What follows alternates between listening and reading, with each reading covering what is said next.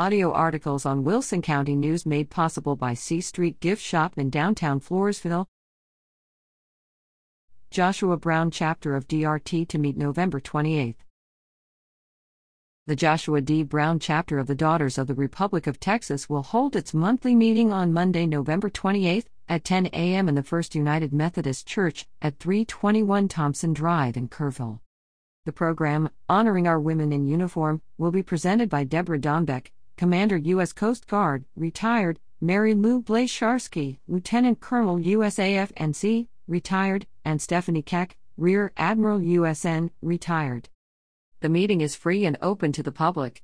Assistance will be available for any woman interested in tracing her lineage back to the days of the Texas Republic. For more information, contact Judy McVeigh at 830-537-3742 or judithmcveigh8@gmail.com.